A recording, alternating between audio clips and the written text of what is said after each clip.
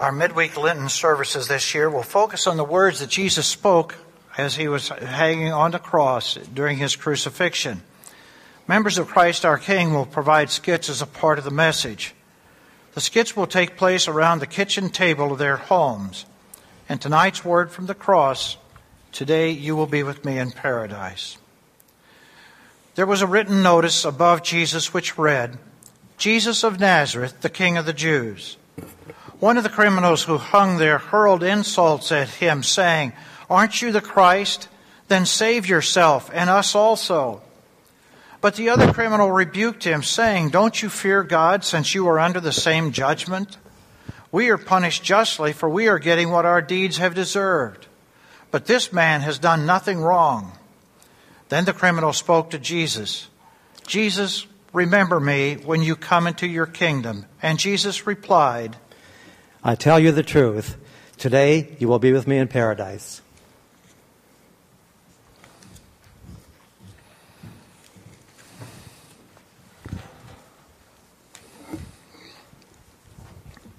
Mom, I think I cried so much that I can't cry anymore, but I can't stop hurting inside. I know what you mean, son. We're going to miss Grandpa very much. He was a wonderful father to me and a wonderful grandfather to you. And we're going to be very sorry. I don't think that I'll ever be able to laugh again. And who will take me to ball practices when you have to work late? And I'll probably never be able to go fishing again. Why did Grandpa have to die anyway? I often ask myself the same thing.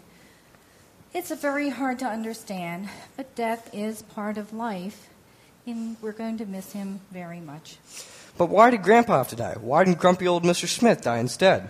Bryce, what do you mean? Well, Grandpa was always good to me. Mr. Smith is always fussing at me. He seems so mean. But, son, Mr. Smith is a very good man. As a matter of fact, he and Grandpa were good friends for many years. Mr. Smith and Grandpa? Yes. As a matter of fact, they were fishing buddies. And since Mr. Smith's wife died, he hasn't been the same. He stays in his house most of the time, and I think he's lonely and could use a good friend. Do you think he misses his wife as much as we miss Grandpa? Oh, I'm sure he does. No wonder he's grouchy. I miss Grandpa, and I feel terrible. It is a terrible feeling, but Grandpa doesn't want us feeling sorry for him. He knows we miss him, but he also realizes that we have to know that he's in heaven with Jesus. He knows that we'll be sad, but he also wants us to be happy knowing he's with Jesus now. Are you sure of that? Yes, I am. As a matter of fact, I read a devotion just the other day. Here it is. Listen to what it says. Then the thief on the cross said, Jesus, remember me when you come into your kingdom. And Jesus replied, I tell you the truth. Today you will be with me in paradise. How difficult it is, how difficult it is to let go. Whether we're letting go of a prized possession that we have treasured over many years and we watch it being sold at an auction, or whether we're a child who has lost a favorite pet, or whether we're having someone very, very dear and close to us has died and leaves this life. How hard it is for us to let go, even though it may be the very best for the person that we're trying to hold on to. Today you will be with me in paradise. What a fantastic promise is given to us. We are people who see death so clearly. We see it so overwhelmingly with all of its power.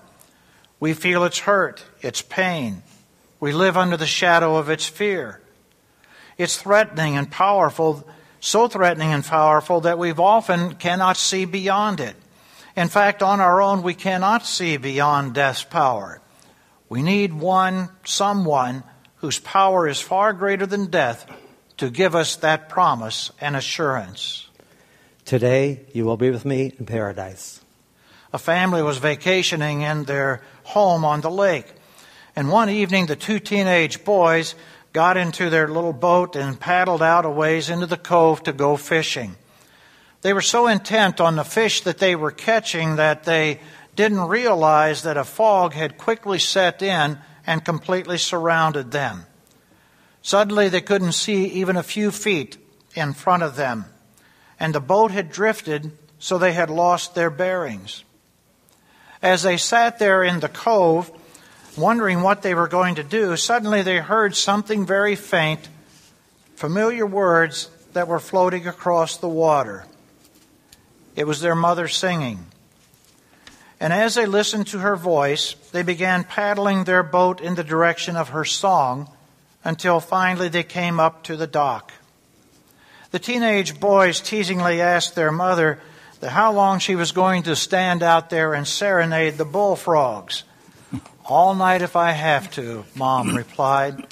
"I'm going to sing as long as it takes to get my Foggy River boys back home."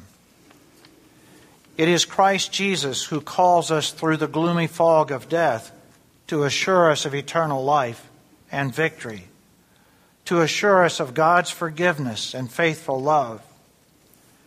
If there was ever anyone who was confronted with the power of death, it was the thief on the cross. The thief on the cross was faced with the certainty of death, and to his joy, he found an even greater certainty, the certainty of eternal life, not because he had earned it or because he deserved it, instead because the Lord of life promised it to him. Today you will be with me in paradise. It is this certainty which helps us, not only when we personally face death, but also when our loved ones pass through those portals. It's easier for us to let them go, knowing that they are safe and joyful in the presence of our Savior. It's easier for us to continue on with the daily tasks of living, knowing that the Lord of eternal life is the Lord of this life also. Today you will be with me in paradise. Today I give you life. We pray, Lord of life, Lord of love, fill us with the peace of trusting you today, tomorrow, and for all eternity. Amen. You see, my son, Jesus promises, though we may die, he will take us to heaven, so we can be with Grandpa and all those who have gone before us. It helps me to think of Grandpa being with Jesus and doing lots of things they enjoy together. Yes, it does. Maybe whenever we get sad, we should think of the things that Jesus and Grandpa can do together.